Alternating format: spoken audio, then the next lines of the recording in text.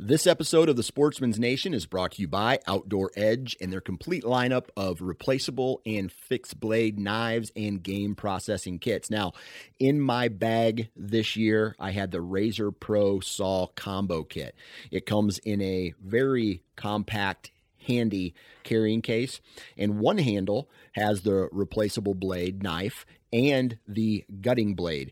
The other handle has the saw that comes with it. So I use the saw to split the pelvis, and I use the gut hook to open up the cavity and the blade to start cutting all the stuff out, right? So it makes cleaning a deer very simple, very easy, and the knife is sharp. And if you've ever had to gut a deer with a dull knife, we all know how much that sucks. So take a look at the Razor Pro Saw Combo Kit and head on over to OutdoorEdge.com and enter the discount code NATION30. That's NATION30 for 30% savings on your purchase. 3, 2, 1. All right, it's that time of year. It's springtime. The gobbles are starting to sound off in the timber, and we're joined once again by Jonathan Payne. Jonathan, how we doing? Doing pretty good, Dan. Just recouping from my Tennessee trip. Yeah, how'd that turn out? Get stuff ready for. It turned out good. We 2.5 days on public. We got 3 birds on the ground. Oh, nice. And it turned out real good. Awesome. The last time you were on the podcast, you kind of shared the story of run and gun whitetail hunting, and you shared the story of this past this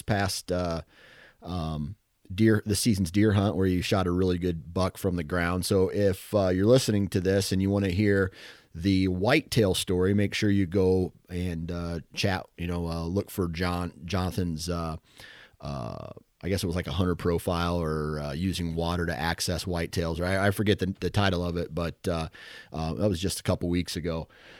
But today, we're going to be talking about turkey hunting strategy, and we're going to get into a little bit more detail than what we have in the past talking about turkeys, because I think there actually is a little bit more to turkey hunting than actually just sitting behind a decoy and calling and then just waiting for them to come and then shooting them. I think there's a little bit more to it. And I know, some of these strategies are weapon dependent, like if you're going to use a bow or if you're going to use a gun or whatever. But yeah, so you just got back from Tennessee, right? You shot 3, you and your crew shot 3 birds in 2 days? 2.5 days. 2.5 days. No, yep. What were the birds? It was awesome. What were the birds doing? I mean, were they going, full bore, or were they still flocked up, or what were they doing? They were still flocked up pretty bad. It was still real open, open hardwoods with, some briars and cedar thickets, but it was real open. They would hammer early in the morning, but it seemed like as soon as they hit the ground, between 8 and 9, you were pretty much done. And the crazy thing is, in the evenings, you'd go to roost them, and you would hear one gobble when they flew up. That was it. And I think it would just be the dominant bird saying, "Hey, we're over here."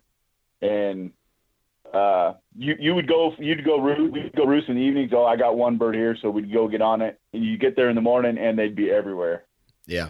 So it was. I've never hunted them that early before, so it was kind of a new thing. It was, it's always good to try something new. Yeah. And it was exciting trying to figure them out, but we got lucky and we got 3 of them on the ground. Yeah. So that's one thing that I typically don't do. And a lot of it is because I've spent all day turkey hunting, and then it's not like I want to go out again and try to roost them. But is there a method to roosting a turkey?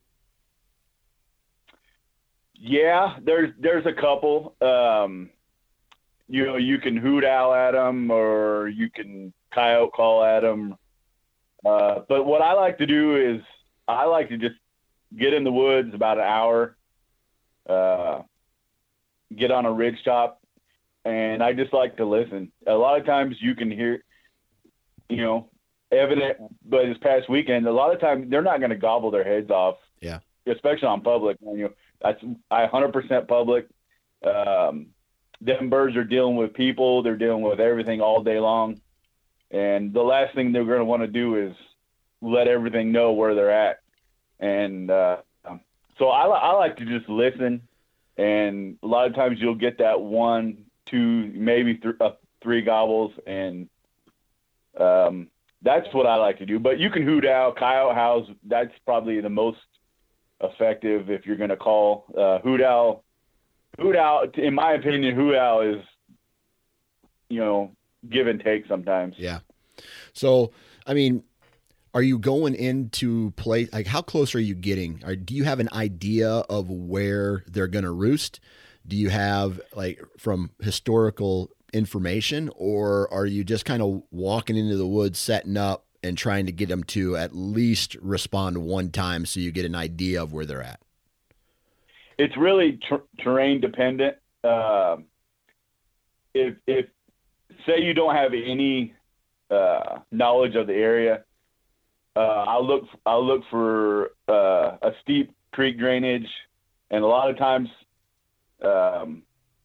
they'll roost in a white birch or some big mature oaks. Those are what they're going to be roosted in. So I'll look for those on Onyx or Google Earth. Google Earth is the best for that. Or I'll get on a field edge, and I'll kind of just walk real slow and listen on flat ground. But a lot of what I hunt, there's terrain to it, so I'll just get on a little knob, and I'll just sit there and listen. And then right before I think they go to bed, they stick their head under their wing and they're just done. I'll make one call.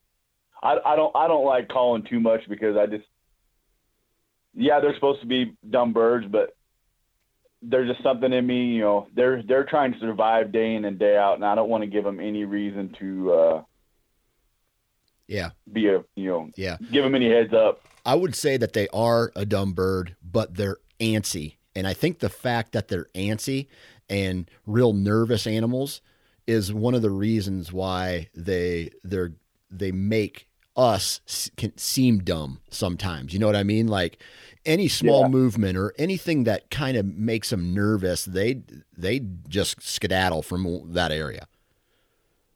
Yeah. Especially, 2-year-olds, you get into a good group of 2-year-olds, you're going to think they're the dumbest bird ever.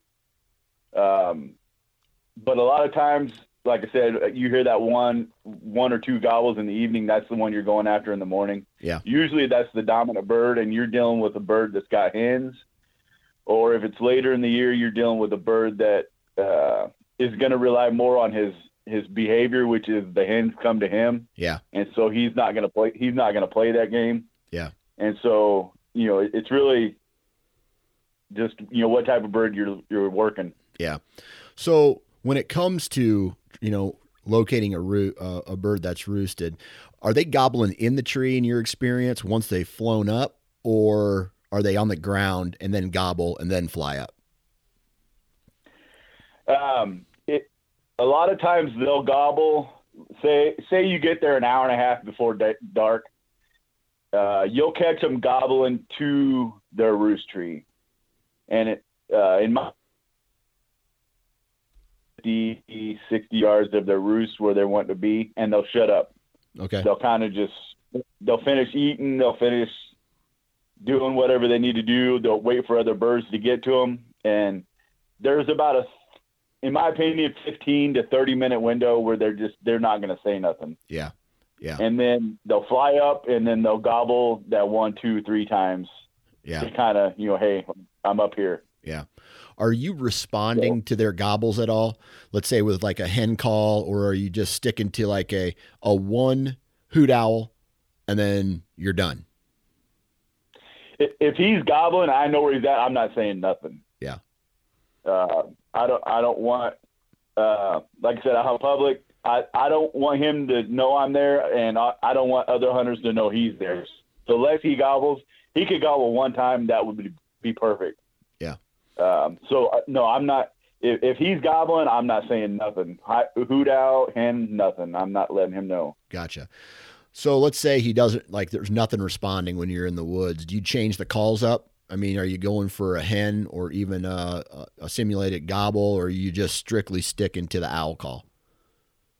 I'm sticking. I'll stick to an owl or coyote. Okay. Owl. Gotcha. But I don't overdo it. I'll do it once or twice, and that's it. I'm not sitting there, for 5 minutes hoot owling every 5 seconds. Right. If he's gonna gobble, he's gonna gobble that first or second time. Right. All right. So let's say you've located some birds. How do you set up on those birds the next morning after you've roosted them? Again, that's terrain specific. If we're dealing with some steep terrain, hilly terrain like we were in Tennessee, they'll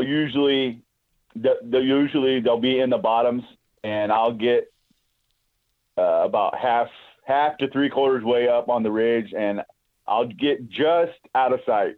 I think a lot of guys get too close, and the birds know that they should be able to see something, and they don't, and so that's why they don't go in their direction. Yeah. But I'll take it real slow, and when I think if I make another step, he's going to see me, that's where I'll set up. Okay. On an open field or flat terrain, I do the same thing. I don't want him seeing me until he hits the ground. Gotcha. Type of thing. Yeah. So that's how I do that. Gotcha. So are you trying to set up, based off of where this roost tree is, where they're in the tree? Have you ever noticed any trends, like as far as the terrain is concerned? Do you like to set up above them thinking, once they fly down, they're going to go up, or once they fly down, they're going to go low? The best is at their level. Yeah. In steep terrain, they're not going to fly down into the bottom where it's dark, where they can't see really that good. They're either going to fly right at their level or they're going to fly above. Yeah. In flat terrain, it's kind of the same thing. They're not going to fly down through the woods to a spot that they haven't been able to see yet. Okay. They're going to either plop down right there close to where they can see in the tree, or they're going to coast a little bit, but they're not going to go where they can't see from that tree. Right. Which is why I'm just out of sight from them. Yeah. So that's one of those things where they're surveying the land before they're pitching down. Yeah, exactly. Yeah. That's what they're doing. They're moving back and forth on that tree, just looking around, seeing what's around. Yeah. That's the thing with, like, especially with decoys and people even calling with no decoys. That bird, they can tell. They're like a deer or anything else. They can tell where you're calling from. Yeah. And if they think or they know that they should be able to see you, or they can see you, they're not going to come. They're not going to fly down. If you got a decoy, there's a decoy sitting there the whole time, way before dark, and it hasn't moved the whole time, and I do a lot of position decoy. I think a lot of guys mess up on how they position their decoy. The decoy's facing them. There's no reason for them to go to that decoy. If people would just think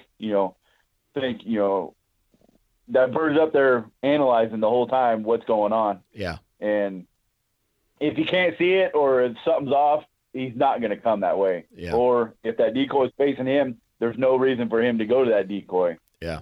He's going to pop down and that decoy is coming this way. So what's the point of me going over this for them? Right. It's just survival. It's just survival instincts. Yeah.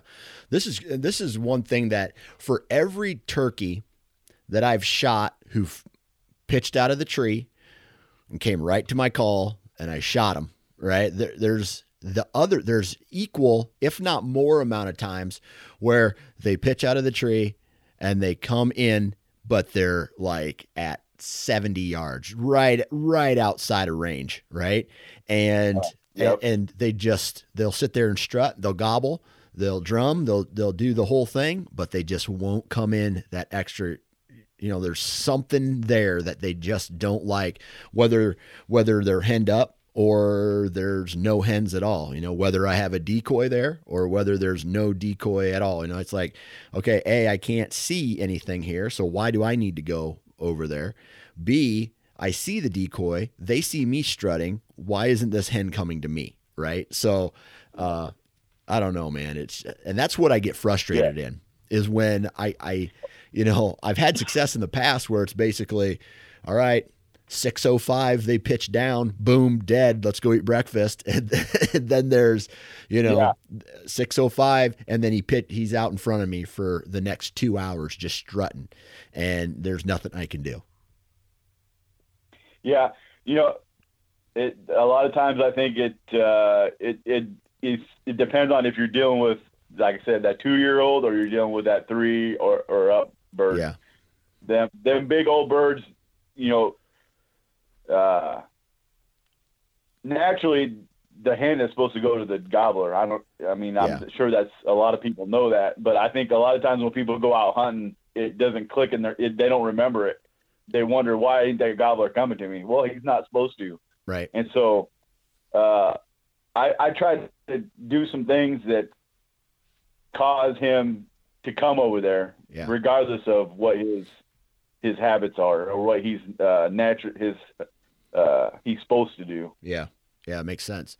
All right. So before we get into like this next stage of the strategy, let's go back a second and talk about if you're walking into the on a virgin sit without knowing where the birds are roosted from the night before. All right. You don't know. You're just walking into a piece of timber. So it's dark. You get out of your truck, you walk onto the ground, and it's time to start locating them. What's the first thing that you do? I'll get on a nice little ridge, and I'll find some spots on the map where I think they should be roosted, or I think they might be, and I'll just stand there and listen. I won't move. I'll just stand there and listen. Yeah. And you'll find out really quick if you got birds or not. Yeah. I won't. I might hoot out. Like I said, I might hoot out once or twice, and then go to a different spot. It all depends on how I feel about the spot. If I think it should be good, I got a good wheat field or something right there close by, and I know there should be turkeys in there, or it's just a feeling. If I know there should be birds there, I'll stay there and I'll just wait and listen. If I go to a spot and I don't hear nothing, it's getting kind of close to fly down time, I'll go and I'll check another spot out. Yeah. So how long do you wait? Go ahead. How long do you wait then to call?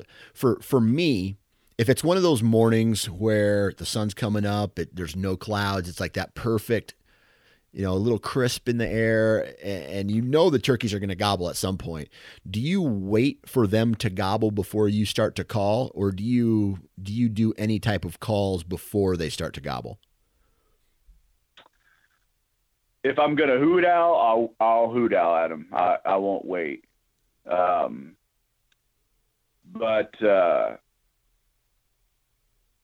that's usually what I'll do. And if they gobble, I won't call until I get set up on them. Okay. Like I said, I don't want them to know I'm there until you're in position. I'm in position. I don't. If you're stealthy enough and they don't know you're there, you haven't made a sound, and you can get it, slip in. They're not going to be, they don't know anything's over there, and you make a couple of hen calls, you're just out of sight. That's going to give them more of a push to go over there and see what's over there. Yeah. Now,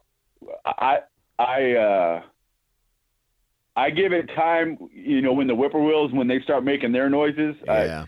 It's something I picked up on a long time ago.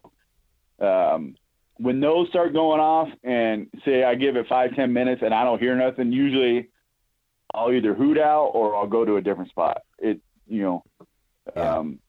they start hammering, that's when I think everything starts waking up. Yeah. And that's similar to what I do. I mean, I give it a little time, and a lot of it depends on cloud cover for me, as when I know that if it's going to be a bright sunny day, for some reason, I've just had more turkeys go crazy on those days, which means I can be a little bit more aggressive with my calling than like on a windy day or a day where it's overcast or maybe even a little spitty rain or whatever. And it's one of those things where then I'll be a little bit more conservative with my calling strategy. After that, I guess I want to say you're probably in the right when you say you won't call at them until you're set up on them. I'm kind of a dumbass. I love to hear gobbles, so I'll just call. And if they're responding, I'll call. And my thought process there is to hold their interest to where I'm setting up at, right? If I'm going somewhere, I want to sound like whatever it is getting closer to them, or they can follow me through that whole, and most of the time I kick off with a hen call, real light, real soft, and then gradually get more aggressive. If I don't hear anything after a hen call, then I'll scream at them with like an owl, and I don't have an official owl call. I'll just use my voice, and do a hoo hoo hoo hoo hoo whatever. And I know that one sucked, but there's that. And if that doesn't work, then it's just off to the races at that point. Yeah. Are you talking about calling at them after you're set up or when you're set up? No, so let's say I do the same thing that you do, where I'll get on top of a ridge, I'll get in there quiet. Right. Then I just chill, maybe drink some coffee by the base of a tree, wait for the sun to come up. And then, typically I like to wait for one. It doesn't matter where it's at. I'd like to hear one gobble, even if it's a mile away or wherever it's at. Then I know, okay, birds are starting. Then I'll start to call from that position, trying to locate something on the same property or close to me, right? And sometimes that takes a while because, as you and me both know, not all birds are the same, right? So, let's say 500 yards, 600 yards down the valley, there's birds going crazy. But what you're doing is you say, okay, I want to go set up on them. And then there's all these other birds in between you and the one that's gobbling, and then you bust them out. You know what I mean? And that's something that I've learned that I don't want to do. So I give it time to see if any other turkeys are responding before I push in on the bird that is gobbling. Right. Yeah. The only time that I'll do that where I'll call and call and call is if he's got hens. And the reasoning behind that is I want to tick that main hen off enough where she's going to come over and want to fight. Investigate. Yeah. Just try to call the whole flock. I love hearing them gobble too. And, my perfect situation is I want to hen call once and him hammer at me, kind of cut me off almost, and him know that I'm there, and then I'll shut up. All right. I use a real soft trio, nothing loud, nothing cutting at him, just real soft. Yep. Let him know I'm there, and I'm kind of at a distance. And then I make sure I'll keep doing it until he hammers me. Yeah. And I know that he's gobbling at me, and then I'll shut up. Yeah. Now, if he's up on the roost gobbling, after he initially, knows that I'm there and I make contact with him, every now and then, every third, fourth, fifth gobble that he gobbles, I'll call back at him. I'll try to keep his interest then. Yeah. But a lot of times it depends on the temperament of the bird. If he gobbles, if I know he's there and he gobbles once, I hen call at him, let him know, hey, there's a hen over here, and he hammers me. If that's all he says, I'm good. Yeah. I can tell you a ton of stories where I've killed big old mature birds where that's the case. I'll set up, I'll roost him the night before, I'll set up, he'll gobble, I'll tree yelp, and I won't see him again until he's right. And I might hear a spit in the drum until he's right in front of my decoy and he's dead. Yeah. That's my preferred. I love sniping things. I love kind of, him not knowing I'm there until he's flopping on the ground. Yeah. That gets me, it gets me off a little bit more than, I love hearing them gobble too, but I hunt, like I said, public, and you get everybody in the world. I could tell you 100 stories too about them gobbling their heads off, and you get every hunter in the woods after you. Oh yeah. Everybody starts to zero in on the same bird. Been there. Yeah, exactly. But I'm with you on there. If he's gobbling, I will, like I said, every fourth, there's not a certain number of gobbles, but every fourth, fifth gobble, I'll just soft call to him. Just, hey, I'm still over here. I'm still interested. Yeah. And, let him know I'm still there. Yeah, absolutely. So then you get set up, right? Are you running decoys at all? Usually, it usually depends on the year, the time of year. Early, I'm using a Jake and a couple hens. And then later on in the year, I'll use either just one Jake or I'll use a single hen. I won't run as many, but later in the year, I'll use just one. But early, multiple, late, one single. Gotcha. Okay. And then, so you sit down and you're set up, whether you're using decoys. How do you set up your decoys? I always set them up where I want to shoot the bird, where the best shot would be. And I always set them up facing away from the bird, going where I want the bird. I kind of position them like how I want, right, my shooting lanes are, and I'll set them up where I want the bird to come from, and kind of, he's going to want to get in front of that bird and make that bird be able to see him. So you can manipulate them on how they move through there. But usually it's fairly close, 15, 20 yards maybe. Okay. And it's always facing away from the bird. Gotcha. Now, when you say facing away from the bird, does that mean it's facing towards you? It's kind of quarter. I love a kind of quarter to me. Okay. So it's almost looking, over one of your shoulders. Exactly. And you get them coming sideways. You don't get them coming straight on. A lot of times they're strutting. And so if you get them coming sideways, in my mind, if you're bow hunting or if you get a little bit better shot in my mind, you kiki at them, they're throwing their head up.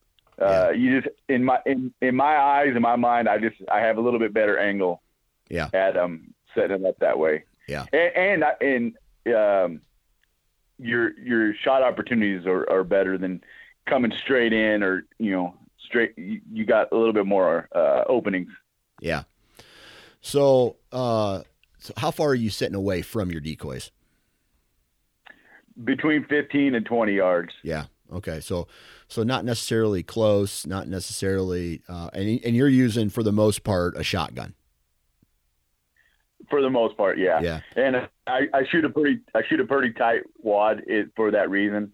It would depend on my pattern. If I'm shooting like an open cylinder with no, tight wad shell or something like that, I would shoot a lot closer, like under 10 or under. Yeah. But I'm shooting like a softball size.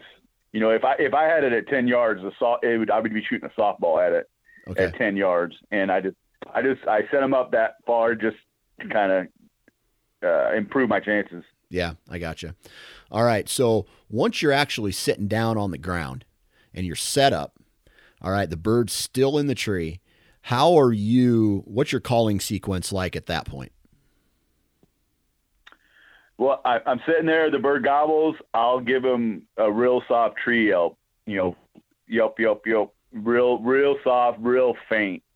I don't want him to think I'm close, but I want to be loud enough where he can hear me. And I'll just continue to do that until he I know that he's heard me. Yeah. Yeah. And then at that point, if he is responding to your call, are you continuously calling, or are you shutting up and just hoping he comes in? If he's by himself, or say he's got a couple of jakes with him, I'll call. If he's hammering and he's got a couple of jakes, or he's by himself, I'll tree yelp every 4 or 5 times if I know he's still in the tree. If he's got hens and he's hammering, I'm hammering. Yeah. If he's got hens, you'll hear him. Yeah. You'll hear those hens. Yeah. If I hear them hens, I'm hammering. I'm getting him excited. I'm getting him excited wanting to come to me, and I'm trying to tick that hen off. Like, yeah. Who the heck is she talking to my guy? Yeah. And there's a lot of times too, I won't even worry about if that hen's calling to me and that gobbler's, he's kind of hem hauling, he'll gobble every little bit, but that hen's really calling. I'll hammer the hen, and I'll just mock her, whatever her sequence is, whatever her intensity level is, I'll just match it. Yeah. If she goes up, I'll go up. If she goes down, I'll go down. It's really dependent on the hen at that point. Yeah. With that strategy. Yeah.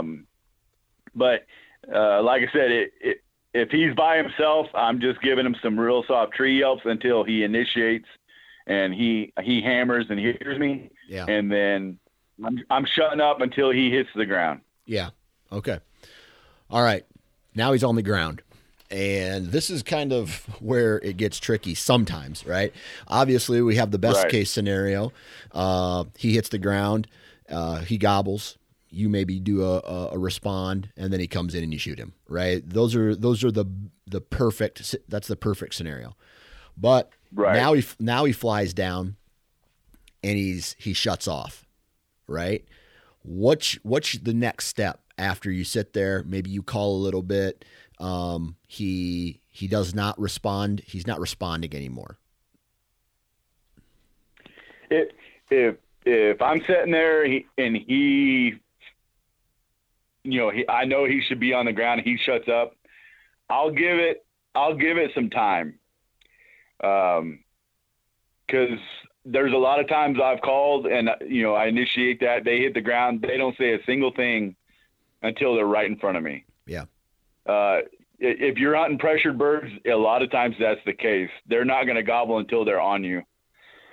until they're right where they should be able to hear that bird or see that bird. They're not going to make a peep. Yeah. So I'll give it some time. I'll usually give it about an hour. I know that's a long time, but I'll give it till about 7 o'clock because they're just going to work. And a lot of times all you're going to hear is a spit in the drum. 90, I would, this sounds weird, but I would bet 90% of the time that's what you're going to hear. You're not going to hear him hammering. Yeah. When he hits the ground with pressured birds. Yeah. Now, if you're hunting a private piece, yeah, he's probably going to be hammering. Hey, where you at? Da da da da da. Yeah. But I'm talking about pressured birds. You're gonna, I'm coming, or I'm over here. Yeah. And if they're that close, you're in the game. You're ready to play. Yeah. And I'll just give them real soft. I don't want them to know, hey, I'm bam right here, but I'll just give him some real soft yelps and just let him work his way in. A lot of times when they're spitting and drumming like that, they're on their way. Yeah. Is there any change to that strategy if it's windy and, obviously the wind is going to disrupt the call, and whether they hear you or you're having trouble hearing them, or because sometimes, and I don't know what your experience is in this, if it's kind of a windy day and they turn around and gobble and like you don't know this, but it can be hard to hear them as even if they turn around then again and gobble. So you may not hear it. And then that direction is facing towards you. Right. And then you're like, okay, well, there they are. They turn around on a windy day and that gobble could be lost. And even though they're still there, you just didn't hear it. Yeah. That's a tricky thing. On windy days, I kind of like setting up in a little bit more open area or where I can see a little bit, because you're right. That's tricky because you don't know really a bird that's gobbling straight at you is, like you said, you can hear him. If he's facing away, he could sound like he's 100 yards further down. Yeah. It really throws your hearing off. So I like to set up in a little bit. If it's a windy, nasty day, and the birds are going to want to do that anyways. They're going to want to be in a more open area, or a field edge, something. Especially if it's raining, get out there and dry off. Yeah. Or if it's been raining all night. But they're going to want to see just like you are. Yeah. And that's what I'll do. I'll my setup will determine that, or the weather can determine my setup. If I know it's going to be windy, rainy, I'll set up on them more open. Right. Maybe even if it's a little bit further away. But if it's a cool, calm morning, I'll set up as close as I can without him seeing me. I got you. All right. And then, all right, so he's on the ground. He's starting to work in. And let's say now you see him, right? Whether he is or is not without a hen or other turkeys, but now he's held up. He just doesn't want to come that next 15, 20 yards, and he's hung up. What's your calling strategy at that point? I'll try to get him fired up. If he's hung up where he don't, like, that's as far as he's going to come, I'll change a little bit. I'll try to get him. I'll start cutting at him, try to get him fired up where he starts gobbling a lot, trying to get him real excited. Try to get him to finish. Yeah. If he's got hands, a lot of times it doesn't matter. Yeah. That hand is what is dictating is going to matter. Yeah. Yeah. You could call and make him gobble 100 times in a minute, but if that hen don't want to come over there, he's not coming. Yeah. So if he's by himself, and he's hung up and he's like, I'm not coming any further, I'm going to try to like get him. Hey, you really want to come over here? I'm excited. I want to be with you. You really need to come over here. Because maybe that hen doesn't, for some reason that hen doesn't want to be where he's at. That hen wants to be where she's at. Yeah. And so try to just throw that in my head. She really wants to be over there. I'll go over there with her. Yeah. That happens sometimes. Yeah. But I just try to fire him up, try to get him gobbling real hard again. Yeah. Or try to get him hammering, and then hopefully that'll do the trick. Yeah. Just get him to come that next little bit. Yeah. Yeah. Yeah. All right. So whether he shows up and eventually maybe he disappears because he's hung up, or he hits the ground and he doesn't gobble at all, and he's probably with hens or whatever, and he goes the other direction, right? How long do you give it before you get up and start the run and gun process? If he hits the ground and I know instantly he's going the other way, I'll give it like say 15 minutes after they hit the ground and he's consistently going the other way. I'm up and I'm swinging around. Yeah. I do not wait. I go, because they have it in their mind where they want to be. Right. That hen has it in her mind where she wants to be. So you can't wait. You can't hesitate. Yeah. If they hit the ground and they're gone, you better be gone too. Yeah. If they hit the ground and they hesitate and they're kind of, what are we going to do today? That's when I kind of give it some time. But it's going to be either or. They're either, obviously, they're going to hit the ground. They're just going to kind of loaf around, this is where we're going to be for a while, or they're going to go somewhere. Yeah. But if they're moving, you better be around them. Otherwise, you're wasting your time. Yeah. Once they hit the ground, do you think they are an animal of routine where, okay, well, we know this ag field is up here, we're going to go to the ag field, or we know that there's this open ridge, we're going to hit this open ridge.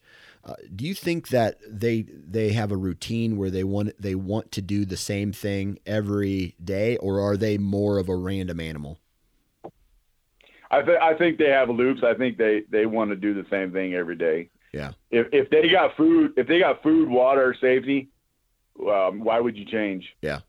I think the only way they change is if the food source or the water is gone. Yeah. Then they'll change slightly.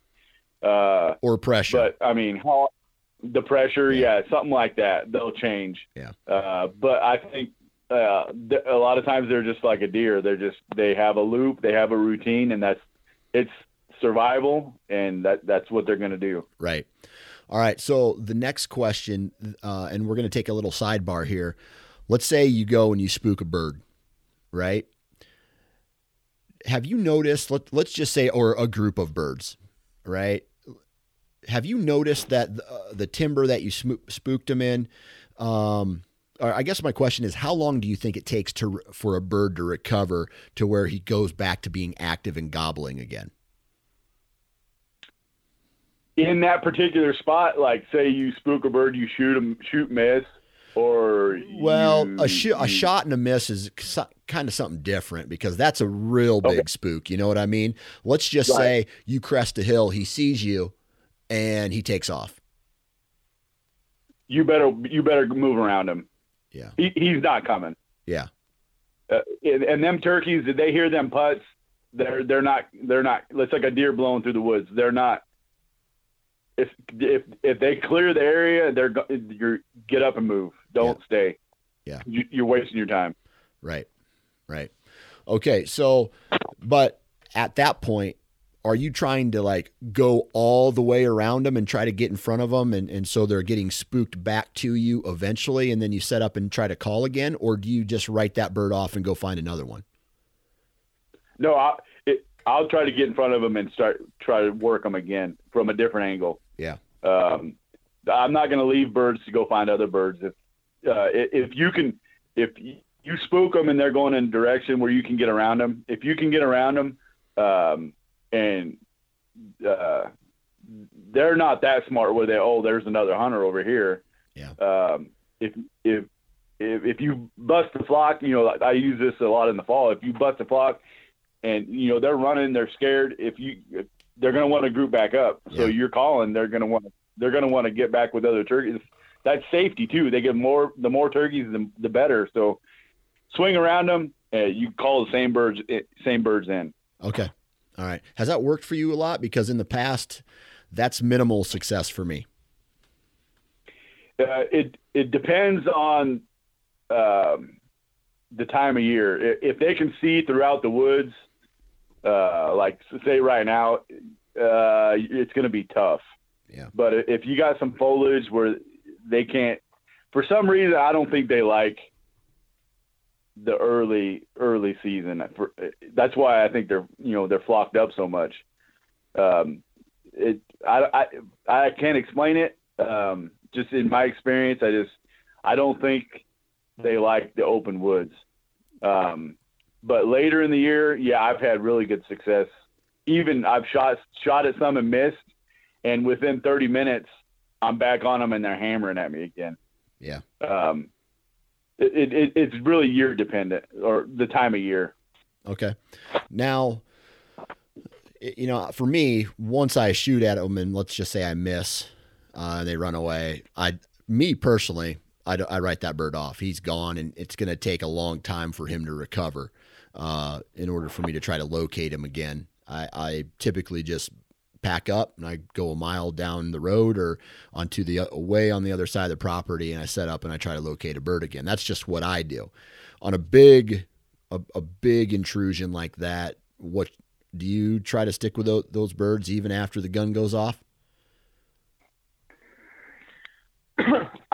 I'll sit there for a little bit and I'll, I'll just listen. And a lot of times he'll tell you how, a gunshot, you would think, oh my God, that bird's not going to make a noise the rest of the day.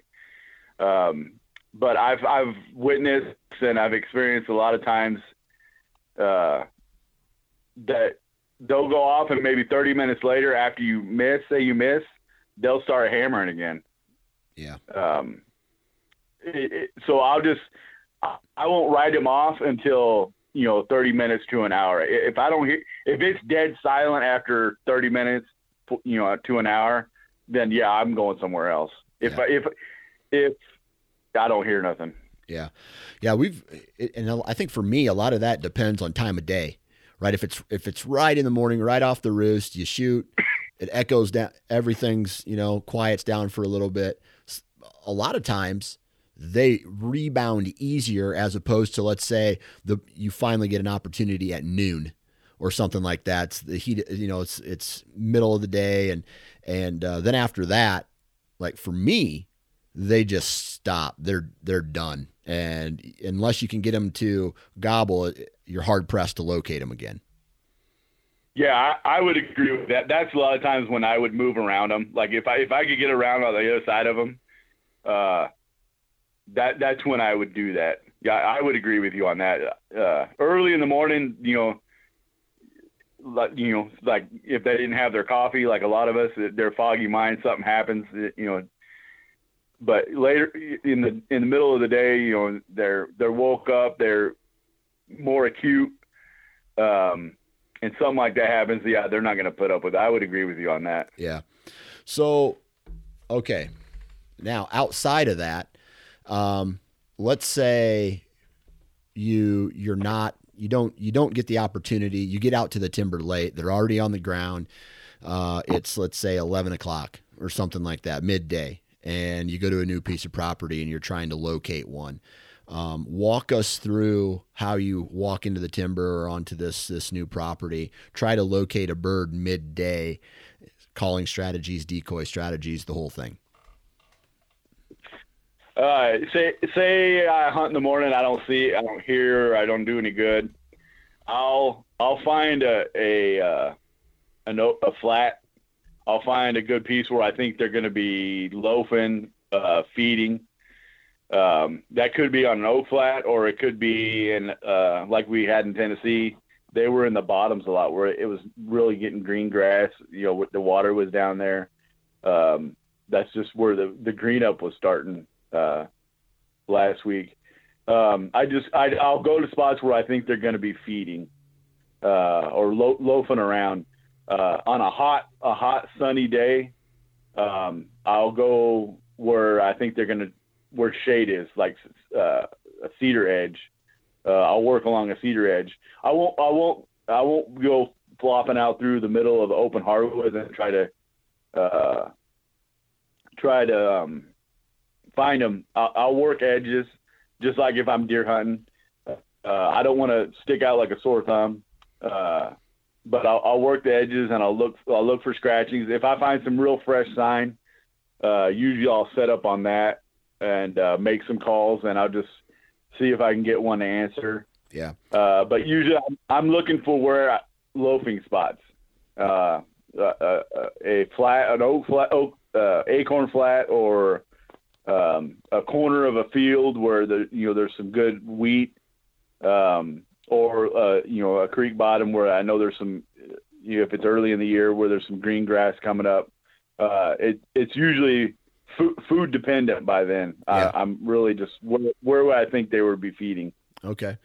And I guess some people call those strut zones, right? Where they go and they just sit there and strut all day while the hens are feeding. Even some of the times where they don't have hens, right? They're going someplace just to, they're basically peacocking, and they're trying to show off for something to see them.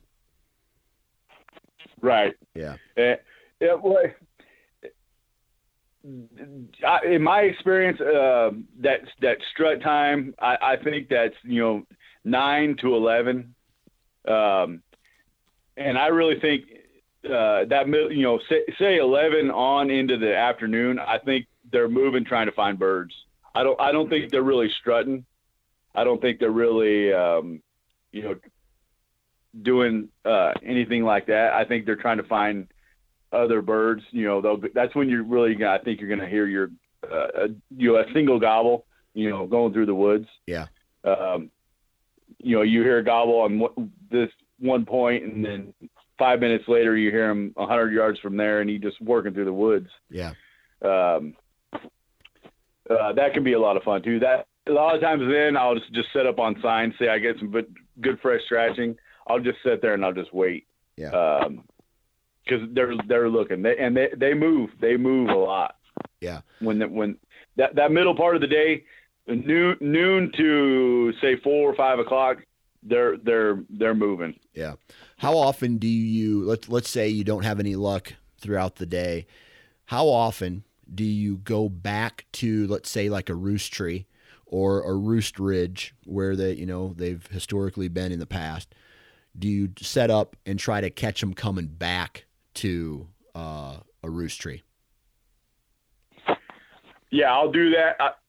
I like to get in there early because you never know if there's a lot of food. If they're not having to move a long ways, say their loop. You have knowledge of them, and their loop isn't that big. I'll get in there early, say a couple hours before fly up. Yeah, and I'll wait because I don't want to spook anything. I don't want anything to know I'm there, so I'll get in there a little bit early. And I won't set up right on the roost. I'll set up maybe 50 to 75 yards from it. Okay. In the direction, and I'll face the direction I think they're coming from. I won't face the roost tree, but I'll get in between them and the roost tree. Okay. One of the most fun hunts I ever had was this one year I had an ex-girlfriend, and I took her nephew out hunting, and we killed a bird at like 7 something in the evening, and we worked him for hours. We could see him out in this CRP field, strutting back and forth with some other toms, and he was like 500 yards away, and we'd call and he'd respond, and it took him like an hour to 2 hours to work his way in, and we eventually shot him, I think, coming back to roost, because we got between him and the timber, and he was eventually worked his way in, and that was a real fun hunt that we were just sitting there going, like we were just waiting and waiting and waiting, but we could see it, so it made it a little bit more fun and enjoyable. But those evening hunts, and although they're not as vocal, can still be fun. Oh yeah, they can be. If you got a good high pressure day and the birds are and everything's active, they can be the best hunts. They can be, because they're getting frisky. Everything's cooling, especially if it's a hot day. Everything's cooling down. If you're hot, and then you get cool, you get a little bit frisky, and yeah, it can be the best hunt of the day is right there that hour before they go flying up. Yeah, absolutely. All right, so is there anything else that we haven't talked about as far as strategy is concerned? I know that obviously there's 1,000 different scenarios we could sit here and talk about, but I think we did a good job of covering, a handful of the most common scenarios that there are. Yeah, there's 2 that I really wanted to touch on. Yeah. One is if you hoot owl and the bird gobbles, there's no reason to hoot owl at him again, I don't think. Yeah. If you hoot owl and you get in close, like this is a real sore subject because I just dealt with this in Tennessee. But if you hoot owl and the bird gobbles, you know where that bird is. There's no reason to do it again. There's no reason to work in closer and then do it again. So I think people need to be a little bit more sparingly on their hooting. That's a predator. That's or a coyote hound. Those are predator animals. That if you're gonna work that bird up, making them nervous if you're getting in closer and closer and closer. So I think people really need to be cautious on how much they use those type of calls. Yeah.